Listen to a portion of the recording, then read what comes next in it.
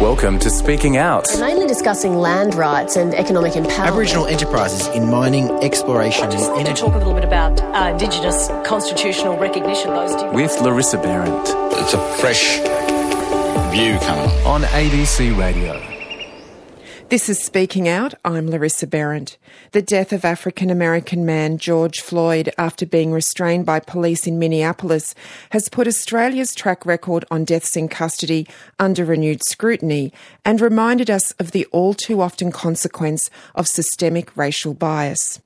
Since the 1991 Royal Commission, there have been at least 432 Aboriginal deaths in custody, with the majority of recommendations of the Royal Commission either not implemented or only partly implemented. Strategies to improve race relations and reconcile with past injustices was a key theme throughout the recent panel discussion, 20 Years On, Crossing Bridges for Reconciliation, a collaboration between the ABC and Reconciliation Australia. The event explored the achievements and shortfalls of reconciliation since the Sydney Harbour Bridge Walk in 2000. The historic moment and similar events held across the country were collectively the largest demonstration of support for a cause that has ever taken place in Australia. Joining me in conversation were Shadow Minister for Indigenous Australians Linda Burney, Minister for Indigenous Australians Ken Wyatt, CEO of Reconciliation Australia Karen Mundine, and researcher at the University of Wollongong Summer May Finlay. Linda Burney, I wanted to begin with you because you played a prominent role in the Council for Aboriginal Reconciliation. These bridge walks had been organised around the country. What was the context for them? The context was that there had been a 10-year formal process of reconciliation. The Federal Parliament unanimously agreed to a formal process in Australia, and the first Council for Aboriginal Reconciliation was established with Patrick Dodson as the chairperson. The process was for 10 years, and Corroboree 2000, of which the Bridge Walk was part of, was held to commemorate the end of the reconciliation process. And the final document of the Council for Reconciliation was delivered the prior day on the 27th of May, which of course is the anniversary of the referendum in Australia, to the then Prime Minister, who had refused to apologise and say sorry to the stolen generations. Just the most incredible day, Larissa, on the 28th of May, when tens of thousands, hundreds of thousands of Australians walked across Sydney Harbour Bridge, and as you say, other walks over the next week throughout the country to demonstrate the support for the reconciliation movement. And for you personally, how did the mood on the day feel? Well, it was just remarkable. We'd organised to keep the bridge open for 3 hours, thinking that we'd get everyone across in 3 hours. By the time I crossed the bridge and got to Darling Harbour, we were frantic phone calls saying we've still got thousands of people at Wilson's Point that haven't crossed over. So we had to do some very quick work through the police and roads and traffic and maritime services and whoever else to keep the bridge open for an additional, I think it was 2 or 3 hours to move people across. It was just the most remarkable blue, cold, clear Sydney late autumn day. Minister Wyatt, you participated in the walks. What was the mood and the emotions you felt, and what were your hopes for the day? When I walked across there, I was filled with emotion because I had a lasting image of Pat Dodson when he delivered his final speech, walking off stage, and he was walking down a road. And at that time, I thought, I hope this is not the end. And then when I walked across the bridge with so many others, I saw it as the beginning. So I had the culmination of two images, and I still look back and look at how it brought us into mainstream Australia's view, and we had fellow Australians walking and talking across that bridge. And Linda's right, I was in the tail end of the area, and it was an incredible experience just watching that massive stream of people committed to reconciliation walk across that bridge. And the emotions do build up in you. Did you have that understanding that that moment was going to be as historic as it was? Symbolically, yes. Any walk across the Sydney Harbour Bridge, which is iconic, would have left anybody in that time with a visual image that when you see it, it evokes so many emotions and high degrees of optimism. Karen Mundine, you worked for the Council for Aboriginal Reconciliation at the time. What was your day like? Yeah, I was working back then. It started as a bit of a blur, I have to say. We'd come off Corroboree 2000, there was lots going on. And I don't think it was until the morning when I came out of the hotel right near North Sydney Station and just saw the sea of people that were there. And I think that was the moment that kind of hit me that actually this is something. Like everyone else, it was a cold morning, it was a bit windy, but there was a real kind of excitement in the air. And I think that emotion is what stays with me. And walking across the bridge and seeing sort of people in those trains that were heading towards North Sydney Station, jam-packed in, and it was constant, it wasn't stopping. And it was a real kind of sense of hope and opportunity. Summer May Finlay, you must have been in your late teens about that time. What did the day mean for younger Indigenous Australians and for you personally? For me, I look back on that event and I'm in absolute awe, particularly listening to all of the panellists speak about it. I mean, at the time, I remember it and it was quite significant, and I didn't quite realise the significance of it until much later. And for young people like me, when I hear Auntie Linda and Uncle Ken and Karen talk about this event that they all participated in, it really demonstrates the legacy that they're leaving and the legacy that younger people like myself have to follow in their footsteps. And I'm really proud to be able to be on this panel to hear these stories, but also know that we're progressing that journey of reconciliation 20 years on. Minister Wyatt, when you look back on it now, 20 years later, how do you describe the actual legacy of that moment? I think it was a crucial turning point for Australia, and I watched the work that Linda did in her chairing and stewardship that influenced the corporate sector of this country to take on board the whole concept of reconciliation. We see the culmination of that now through the efforts of so many where we've got reconciliation action plans. And you've got the corporate sector now, in many senses, immersing itself in being in partnership with Indigenous Australians. We've still got a long way to go on many fronts, but we are far better now than what we were at the time prior to reconciliation. And I want to acknowledge the work that Patrick Dodson did. When the Council brought back those 5 significant reports and released them, it forced government agencies to have to reflect on those reports and start to rethink how we engaged better with our people. Minister Wyatt, when one looks back at the commentary around the country on the day, a lot of it focused on the Prime Minister's refusal to apologise to the stolen generations. And I wonder what your reflections are now on that moment and to what extent that might have marred the reconciliation process. I think that whole thrust of reconciliation and the Bridge Walk surpasses that. I've got to know John Howard extremely well over the years since that time, and I know that he would have received advice saying it was a risk, and he was committed to wanting to have change. And in discussions I've had with him, he's never really reconciled from the need for that apology to have been given. I think the trouble we have sometimes as ministers, there is always this risk aversion as opposed to sometimes a common sense approach for the betterment of a nation. And John, in his subsequent years, like many other Prime Ministers, have become statespeople in the way in which they now exert their influence to get people to rethink the way in which we're engaged as a nations of people from around this geographic diversity of ours to be involved and to be seriously considered. Linda, back in 2000, Australians around the country walked over those bridges and you were optimistic about the level of public momentum around the reconciliation movement at the time. Let's take a look at what you said back then. At the State Reconciliation Committee in New South Wales, and I think this is happening right across Australia, I mean, we're being practical and pragmatic. And what we have to do for the next 2 years, if the Prime Minister lasts for the next 2 years, he's not going to say sorry, then what we are going to do is work with the 500,000 people that walked across that bridge today. We have to mobilise, we have to organise, and most of all, we will sustain this process. The legislation finishes in 6 months. The Council has a lot of work to get people to sign up to that declaration, but the people are out there today, and we saw those people today, and that's who will carry the process. You can't take politics out of it. It's impossible. But it's the people out there that need sustaining, because that is what will keep the politicians on their toes. And of course you are a politician now, Linda.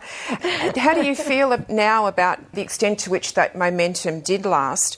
And do you think that the sort of groundswell of support that was possible at that time can happen again? I am convinced, Larissa, that the groundswell is still out there. It might be not as prominent, it might be not as focused, but it is out there. You can't have a decade of reconciliation and then the subsequent 20 years since, where we've just made increasing gains in many areas. Many areas we haven't, and I acknowledge that. But many areas we have. We've got people in the media like yourself. We've got so many people in higher education, right throughout the professions, Year 12 attainment, kids going to preschool. There are still some shocking problems around poverty and isolation and racism. That's true. The other thing, of course, is that we have the capacity for this country that's getting better and better at owning its truth. We see around the country the establishment of memorials to massacres. I'm thinking of the Myall Creek Memorial, of course, which is such a significant thing here in New South Wales. So I believe that the goodwill is still there. I believe it can be tapped into again. And I am also very, very hopeful for the future, notwithstanding the fact that there is still so much to do. And finally, what constantly just amazes me, Larissa, is the generosity of First Nations people. For all that's happened to us, for the history, for the stories that we still know, for those people that were taken as children, people are still putting their hand out to say, come walk with us, we can only do it together. Karen Mundine, Reconciliation Australia was established after the Council for Aboriginal Reconciliation finished its work. How has it defined its role? Well, it defines everything. That's the legacy that we inherited. And our challenge was, how do we turn those 250,000 Australians that walked with us in Sydney and the tens of thousands that walked around the country, how do we turn those good intentions into actions? And what we've been doing in the last 20 years through programs like our Reconciliation Action Plan program, so working with organisations to think about what their contribution is and what their sphere of influence can be to change. And Narragansett, our Schools in Education program, which is again working within the schools and education, which is so important to that next generation of Australians.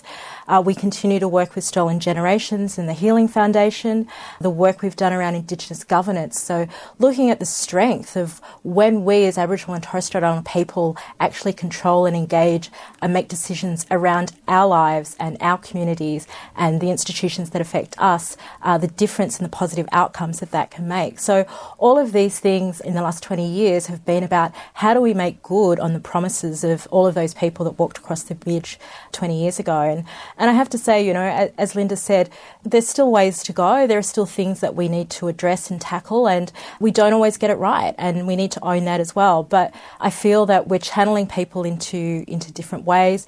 We're making good on the promises of that Declaration of Reconciliation. Just wondering if you could just maybe highlight what some of the challenges and some of the achievements for Reconciliation Australia have been in the last 20 years. So, as I said, there's so many. With our Reconciliation Action Plan program, we've got 1,100 organisations that are, in their own ways, thinking about how they support the aspirations of Aboriginal and Torres Strait Islander people, whether that's through employment, whether it's thinking about engaging with those Indigenous businesses or customers, and how do we provide better services. Again, with education, it's looking at nearly 7,000 schools and early learning centres that are engaging. I think the challenge is always a question of, It's so much that we're doing. We're trying to unpack in 20 years, 200 plus years of history and disadvantage. So that's going to take a while, but I really see the support and the intentions of organisations and individuals to make a difference and just continue to work at it. Summer, from your perspective, what have been the key achievements of reconciliation over the last 20 years? Well, on a personal level, I think about the opportunities that I've been afforded are a absolute success from a reconciliation point of view, and a lot of other Aboriginal people, myself and younger, have had a lot of opportunities that my mother and my grandmother, for example, didn't have. And when I look at, say, higher education, we are seeing more and more Aboriginal and Torres Strait Islander people not just go through the university system, but come back like me to teach. And I teach because I want to actually see young people go through and work with our mob much better. And when I'm actually sitting in the classroom, I hear stories about, and I hear really important questions being posed to me and my colleagues by the students in a way that I certainly didn't have when I was going to do my undergrad in 2004. So for me, one of the biggest legacies has been the important level of base knowledge that people have now. Having said that, though, while Aunty Linda did talk about there has been, the massacre map and memorials, I still think there more needs to be done in terms of telling the true history around this story, which is one of the principles within the Uluru Statement, for example. Minister White, you worked in the area of Indigenous health before becoming a Member of Parliament, and I'm interested to ask you about that area specifically. But before I do, I just wondered if you had a general reflection on what you see as the impact of reconciliation over the last 20 years. What impacted was when the Prime Minister rang me to offer me my portfolio. That was on Sorry Day. And that whole reconciliation week then meant something very different in the way that I looked at where we had been to where we are and where we need to go for the future. Having worked in two health systems, what I've seen is an improvement by two systems, particularly WA and New South Wales, where I enjoyed incredible opportunities and experiences of working alongside our people and community-controlled health organisations, to influence mainstream thinking, to change the mindset that we have skills within our own communities. And I'm immensely proud of the number of Indigenous doctors and nurses, allied health staff, who have gone through pathways into mainstream roles, but equally working in our own organisations. Yes, we've still got gaps because of the way in which people live with chronic health conditions, diabetes, etc. But our understanding and knowledge is far richer because of the contribution that so many people have made. The leadership of NACCHO, the leadership at the local community level, and particularly during this COVID period, I have never been more proud of our leadership. When you consider out of 800,000 Indigenous Australians, only 56 ended up with COVID-19, and they were in capital cities and regional centres. Leadership across the board from young and old was extremely strong, and it showed that we can make decisions, we can protect, and I'm certainly basing that on my experiences in two jurisdictions where we can do some incredible things. And Summer's right, we've still got to reach those pinnacles of the boards of corporate Australia. When we get into what is normal for everybody else and we're part of it, then reconciliation would have had its impact in a way that we would have not thought of when we walked across that bridge. Minister White, you did obviously cover some reflections on what has happened in the area of Indigenous health, but I just wanted to follow up and see if you wanted to add anything further in terms of your reflections on what reconciliation's achieved in that space. Actually, it's achieved a lot because when I had Indigenous health as my portfolio, the corporate companies, the pharmaceuticals, have got raps where they work alongside our organisations. They're doing work within community and they're giving. They're not asking for anything in return. They're not asking for government. And all of it is premised on their contributions through the reconciliation process and the RAP plans of so many organisations, including the Royal Colleges of the various professions. I brought them together and asked if they would walk with us. They'd been walking with NACCHO, but I wanted them to walk much more broadly with our community. And because of their reconciliation action plans, they signed up to an agreement where they would work within the systems to make a difference, but would work alongside of our doctors, our nurses, and our allied health staff. So reconciliation has had a massive impact within the health structures and systems, but we've still got some embedded practices that are not conducive to our people accessing some of the services that exist across this nation, and we have to change that. Linda Burney, you worked in the area of Indigenous education, really at the grassroots for a very long time before becoming a Member of Parliament. As Minister Wyatt said, the gap hasn't closed around some of the important health statistics. It also hasn't closed around some of our key education indicators as well. I was wondering, from your perspective, over the last 20 years, what have you seen as the real changes in the area of education, and what do you see as the challenges? That is a very, very good question.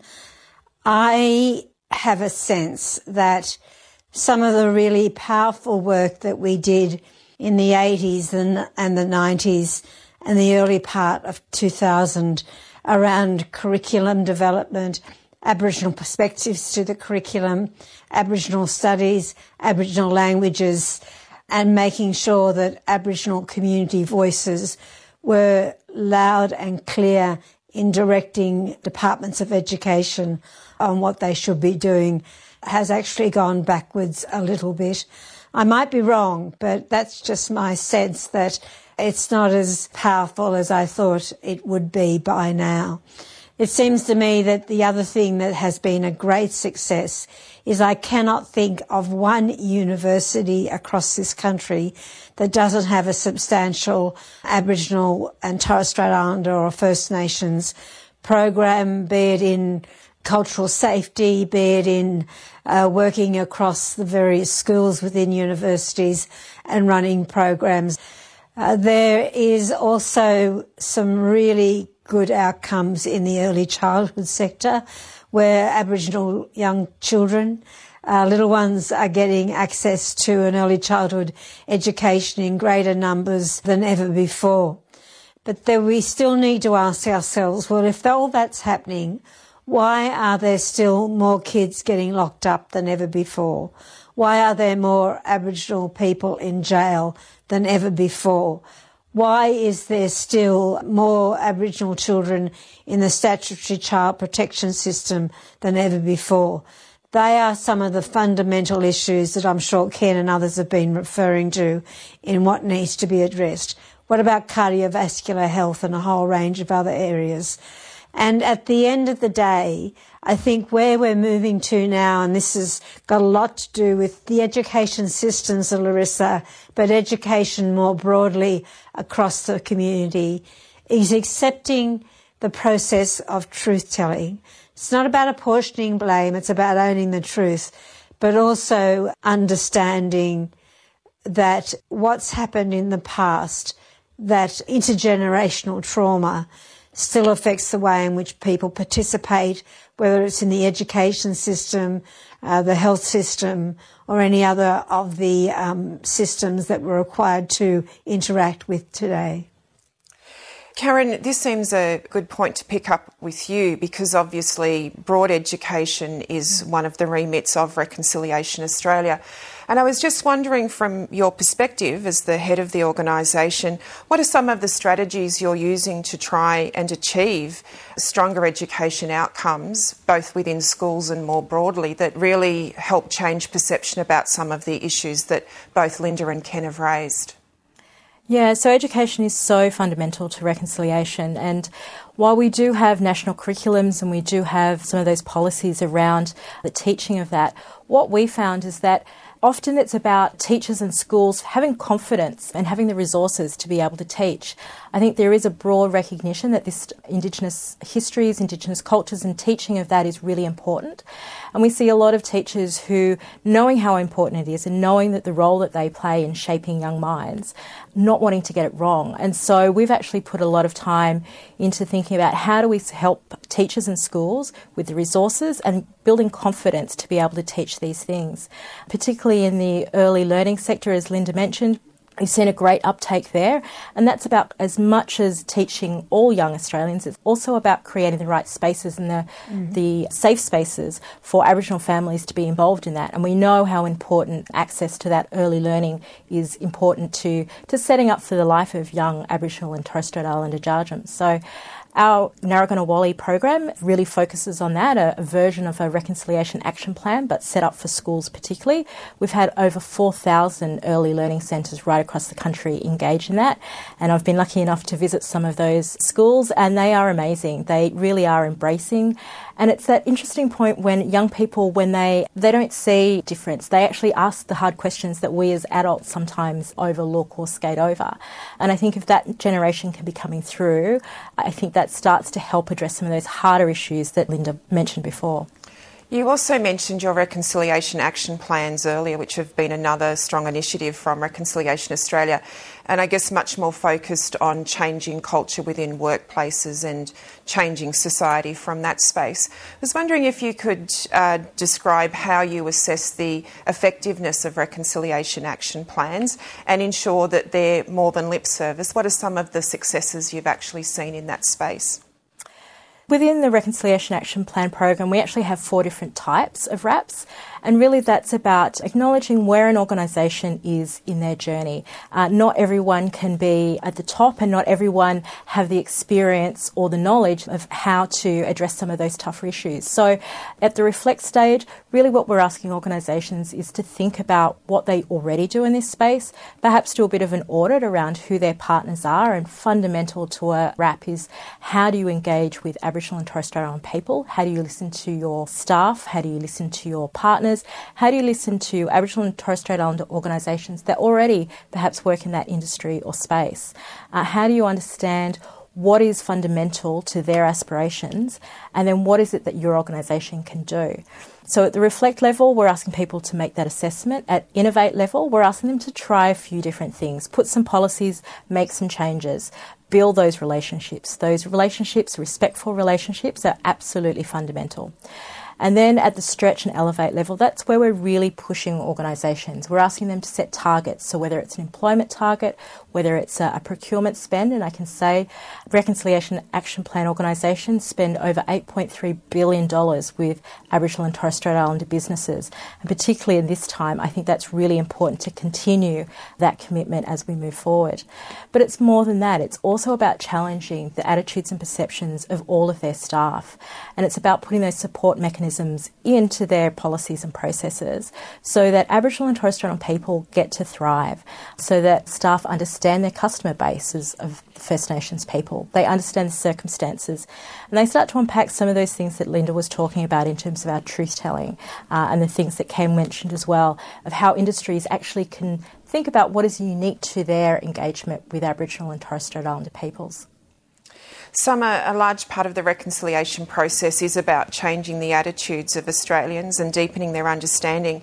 But with issues like overrepresentation in the criminal justice sector, the increased rates of Indigenous child removal, the gap still to close in health, education and income, it's not surprising that many Aboriginal people sometimes express concern that reconciliation hasn't provided enough practical results. But from your perspective, as somebody who's deeply embedded in education, how important is that hearts and minds agenda in order to progress the reconciliation process and to achieve some change in those realities? When I think about the hearts and minds, I think about the symbolism of things like the Bridge Walk. We need those moments to really bring people together to start a dialogue, but it has to go beyond good intentions and move towards actions. And for me, when I think about that, it is about making sure that Aboriginal and Torres Strait Islander ways of doing business, no matter what the sector, is actually embedded. So at the moment, we've seen a lot of conversation around our histories and starting that truth-telling process, which is fantastic. But then I think we need to actually take that knowledge and embed it and move it beyond just changing attitudes and beliefs. When we actually change attitudes and beliefs and start changing systems, that's when we'll start to see a reduction in things like children in and out of home care. We'll actually start start seeing less of our mob in jail. I mean, this is stuff that really hurts us as communities, which is why all of us are so passionate about progressing Aboriginal and Torres Strait Islander affairs and reconciliation. But it really does require the 97%, so 3% of the population's Aboriginal and Torres Strait Islander, but the 97% to start going and thinking about how they're contributing to this situation and thinking about addressing that personally. And then we'll see significant change. So the symbolism is fantastic. It what brings us together and creates a movement, but we need to go beyond the symbolism. You're listening to Speaking Out. I'm Larissa Behrendt, and tonight we're bringing you the discussion 20 years on Crossing Bridges for Reconciliation, brought to you in partnership with the ABC and Reconciliation Australia. It was held recently to mark the 20th anniversary of the historic Sydney Harbour Bridge Walk for Reconciliation, which saw 250,000 Australians take part. Joining me in conversation about this historic moment were Shadow Minister for Indigenous Australians Linda Burney, Minister for Indigenous Australians Ken Wyatt, CEO of Reconciliation Australia Karen Mundine, and health researcher and lecturer at the University of Wollongong, Summer May Finlay. Ken Wyatt, you and Linda Burney have done a fair bit of work together in Parliament on constitutional recognition, and you've spoken to people around the country about their aspirations. What were the key messages you heard? Actually, one thing that I have repeated to me all the time is who's listening to us, who's working with us to have practical solutions. And when are you guys going to sit down and plan things with us jointly? And that's been a common theme. Constitutional recognition is still important, but I think that we have to look at the way in which we engage our people, and governments have to do this, to sit down with them and jointly plan the delivery of programs. As two Prime Ministers have said, don't do things to people, do it with them. And I think that is probably the element that's going to be critical for every level of government. Stop doing things, do with. On the constitutional recognition, our people have always been keen on that, and there is ongoing work. And Linda and I do have discussions along with our other colleagues on a range of matters, because whilst we represent an electorate or in a state issue every constituent, we're still passionate. We haven't lost the fire that we had in our bellies when we were young. We want to see a better future for our children and our people and our communities. Minister Wyatt, many of those aspirations would have been similar to aspirations that were around 20 years ago that were captured by the work of the Council for Aboriginal Reconciliation. What things have changed that make you think those aspirations are more achievable now than they were back then? I think the impact of reconciliation in opening the minds of Australians to working and walking beside us has made that difference, and I see that reflected in a lot of the work that's happening. I think Summer had her article in which she talked about 3 types of people. What I'm seeing is more people who are wanting to work with us so that they can see a better outcome. That's been as a result of reconciliation, as well as communities themselves being very blunt in saying things have got to change. And when you look at the collection of stories that have been told, our truth-telling and our true history is now being shared, and that is making a difference. So we continue to take these steps, we will continue to see change occur. And I think what we've done over those 20 years collectively as Indigenous and non-Indigenous Australians is changing the landscape of this country, which is very different to what it was pre that.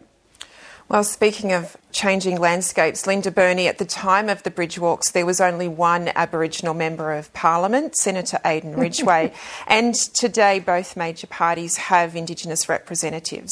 So to what extent do you think this greater visibility, not just in Parliament, but in a lot of our key institutions, has made in the reconciliation process?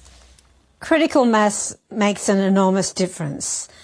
I've seen time and time again that, you might have 1 or 2 doctors, you might have 1 or 2 lawyers, and young people see, well, if they can do it, well, maybe I can do it, and it all becomes much more possible. When I became a Member of Parliament, which was way back in 2003, there were three things that motivated me. There weren't enough women, there weren't enough blackfellas, and I'd worked all my life for social justice, and I thought those were pretty good reasons to put myself forward to run in a mainstream parliamentary position. And one of the points, and I think Ken was alluding to it, that's really important is that I represent the seat of Barton. I'm not elected to represent Aboriginal people, and what you're saying is that what Aboriginal people take into the Parliament is an Aboriginal perspective. And that is so important. Parliaments are supposed to reflect the people that they're making decisions about, and they haven't been representative. There haven't been enough women, there certainly haven't been enough Aboriginal people with a disability, and so it goes. Those things are changing. Have they changed quickly enough? Probably not, but they are changing now, and that makes a difference because your opinion is sought, you are listened to, and you can put a worldview that's different to other people's worldview. Just following up on that, you have worked collaboratively with Minister Wyatt. There's a very visible collegiality amongst the Indigenous members of Parliament, but you have to navigate the broader policies of your parties. To what extent is bipartisanship possible on Indigenous issues? Bipartisanship is possible, and I hope that we demonstrate that. But my view has always been a very strong one, and that is that bipartisanship, and this is not because of my role in the federal parliament, I've always thought this, that bipartisanship cannot be a race to the bottom. And quite often bipartisanship is arriving at a position that everyone can agree with, which often leaves out the hard issues. Bipartisanship is really dealing with those difficult issues and coming to a position for as long as it takes. There are certain issues, for example, First Nations issues, issues around domestic violence, that are way above politics. And that's the way that I like to think about it. But that doesn't mean that politics doesn't become part of the discussion. I guess in the spirit of bipartisanship, I should just check and see if Ken Wyatt wanted to add anything to what you just said. No, look, I agree with Linda, and I've always believed that bipartisanship is critical in a number of areas, and I concur with the same comments that Linda has made. And we will continue to work that way, even though we will have philosophical differences based on our party structures. But that's the beauty of a democracy, and that's the beauty of our society. Karen Mundine, it remains the fact that racism is a real part of the experience of Aboriginal and Torres Strait Islander people today. It comes up in a lot of surveys as the most critical issue that people feel they're facing. How do we assess reconciliation against that lived experience? Yeah, look, it's a really good point, Larissa. And, you know, those levels of racism and the experience of racism by Aboriginal and Torres Strait Islander people remains unacceptably high. That's without a doubt. What we've seen in our surveys over the last 4 or 5 years is that that number has stubbornly stayed the same. It hasn't really reduced. I think there's a couple of things to consider within that and thinking about what's changed. What we have seen in the broader community is that people are more aware of racism. Racism happens, it's about fear, it's about ignorance. But in the general community, as we've created this greater understanding of the last 20 years, is that people now are more aware of it and people are more likely to speak out about it. We saw that, unfortunately, with Adam Goodes in the last year of his playing career. The things that happened to him which were unspeakable and just awful. But what we also saw come out of that was so many Australians raising the question of why people were booing and also raising the question and naming it as racism. What we also saw was over 100 organisations, many of whom had reconciliation action plans, who signed up to a public letter denouncing what was happening to Adam at the time. And they saw that as part of their role in reconciliation to speak out against racism. But I guess it's more than just those individual instances. It's also, as I think Summer mentioned before, it's about the systems. It's about institutional racism.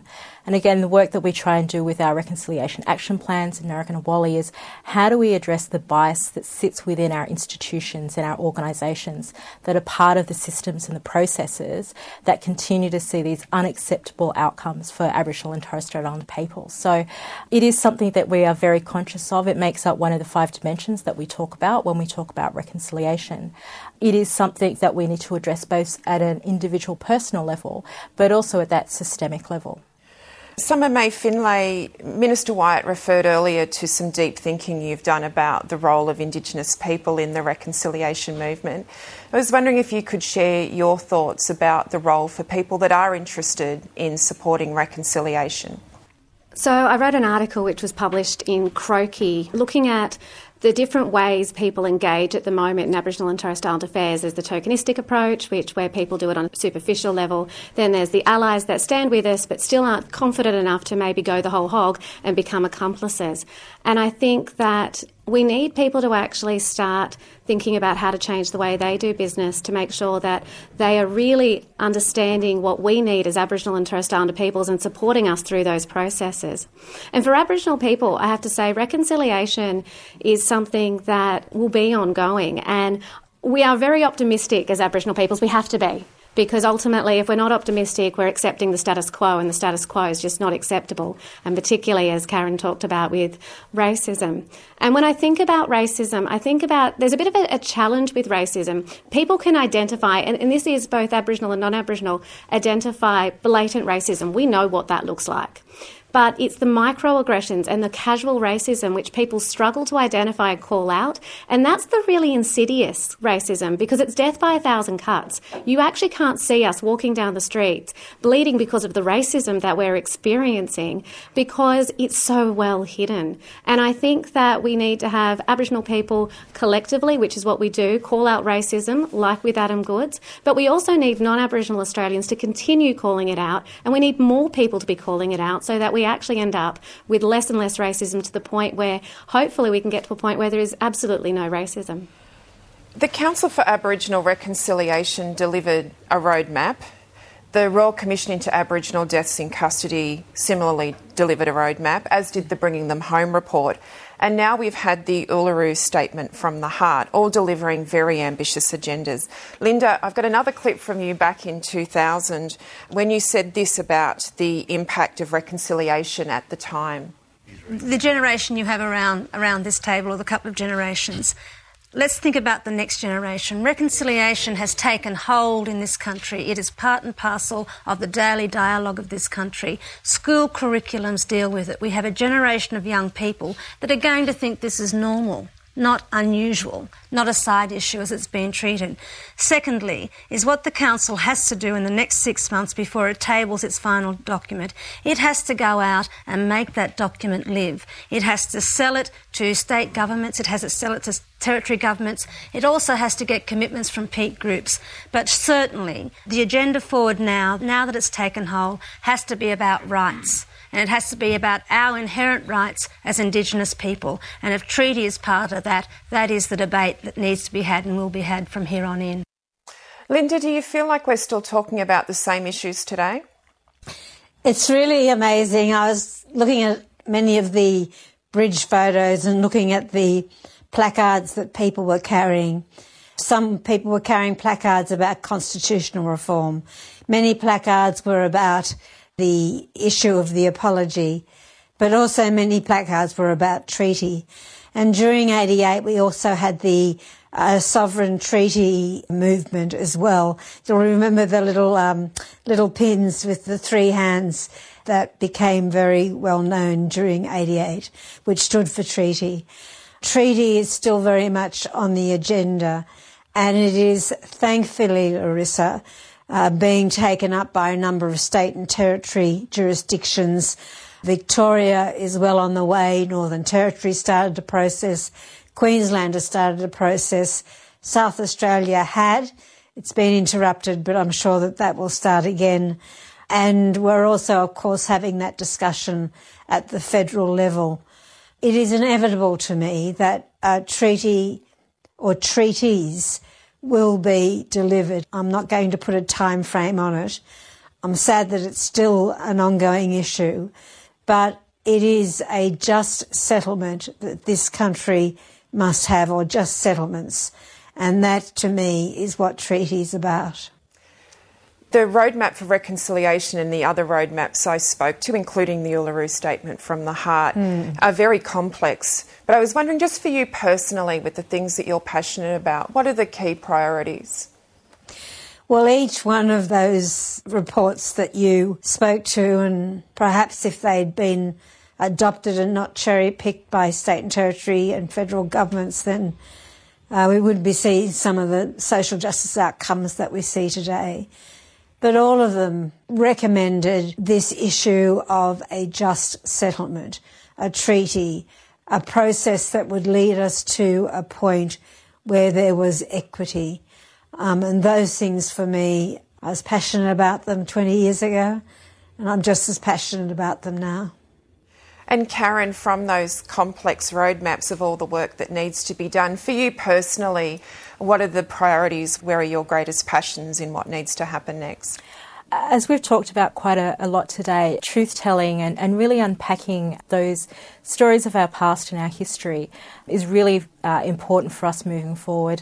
I think all of those other things that we just talked about in terms of treaty, in terms of just settlements, I think there's also a really interesting kind of flip side to those conversations happening in the parliaments and in the broader community, and that's also with native title and with community groups coming through and asserting their sovereignty using those mechanisms. And we see that with our governance awards, particularly Yaru up there in the Kimberley, but right across this country where people are, through the rights that have been won over the last 20 or more years, actually turning those into an assertion of their sovereignty and their rights within that. But certainly for reconciliation, this idea of truth-telling, this idea of historical acceptance, so knowing more than just those dates or things that happened in the past, but understanding how those things shape who we are today and how we actually need to change things to move forward into the future.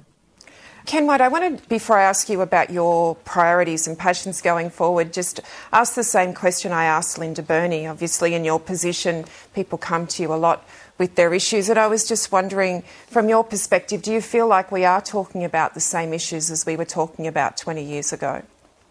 Well, when I reflect back on those reports, we are. And that's why the Prime Minister had a discussion with Pat Turner, and in reshaping the agreement for closing the gap, it's being jointly negotiated, word by word, clause by clause. And there is a partnership now with state and territory ministers in this whole construct, along with First Ministers. We had a meeting in the Cabinet room where we had Indigenous people sitting talking about what the future should look like for the work on closing the gap. It was a powerful moment. And we're close to now finalising that report and that agreement to sign off and commit to focusing on the very things that impact on our lives on a daily basis at every level across this nation. In terms of the voice and truth-telling, they're priorities for me. Constitutional recognition is a priority. But getting the everyday elements of life that our people experienced addressed through closing the gap is important in the way that we deliver on that. And I want to see a better future when I walk out into a community, and I know Linda has the same experiences when we've been out there and we've seen disparity in a first world nation. That's what I want to change. Summer May Finlay, in that broad, ambitious agenda that's been put forward by so many reports and, of course, by the Uluru Statement from the Heart, for you personally, what is the priority and where will you put your energy? Where's your passion? My passion and my priority is supporting the Uluru Statement in its entirety. I want to see all of the recommendations in the Uluru Statement adopted. I feel like if we actually do that, and yes, we haven't worked out the nuts and bolts, and they are things that will need to be determined, but if the principles are actually adopted by government and then actually developed with Aboriginal and Torres Strait Islander peoples, we're going to see a better future because we will have a treaty, we will actually have a voice to Parliament, and we will also have that truth-telling process. And I think once we actually have all three of those components, we're going to see an exponential change in this country. And for me, I haven't got children yet. I had a good life. I had a better life than my mum. I want a better life for my children when I have them, and I want them to be a part of this country in a way that celebrates their Aboriginality. And I think the Uluru Statement will help my children have that opportunity. Just picking up then on the implementation of the roadmap set from the Uluru Statement from the Heart. Minister Wyatt, how far do you think that can be achieved? What are your hopes for its implementation? Look, I think when we consider the suite of things that we're doing, many of the principles will be encapsulated. The voice to Parliament is the challenging one. But nevertheless, establishing the voice from community upwards will build to that. I appreciate the comments that Summer made because, from my perspective as well, it is about a better future for my children, but for their children. And to achieve this, we have to look at sets of principles that are around co-designing, around engaging our people as partners in the planning for a better country, a better future, but they sit as equals in that process and are listened to. Linda Burney, what are your thoughts on the implementation of the Uluru Statement from the Heart? The party that I represent, the Labor Party, endorses the Uluru Statement in its entirety.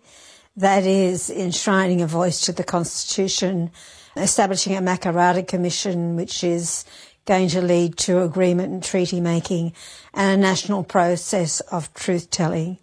We've also said we'll be informed by the co-design process, which is very important. I can't be any clearer than that about where the position of the Labor Party sits. I think that the time frame for constitutional recognition is becoming very tight, and I look forward to hearing what the plans are in relation to that. Well, we've looked back over the bridge walks. We've identified how far we've come and how far we have yet to go.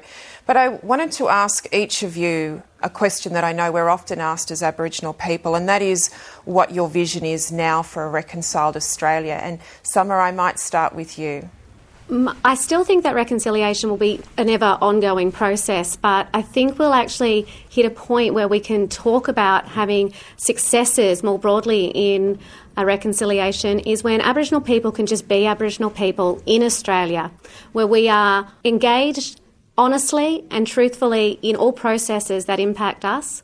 And we're starting to see some of that happen, as Minister Wyatt talked about.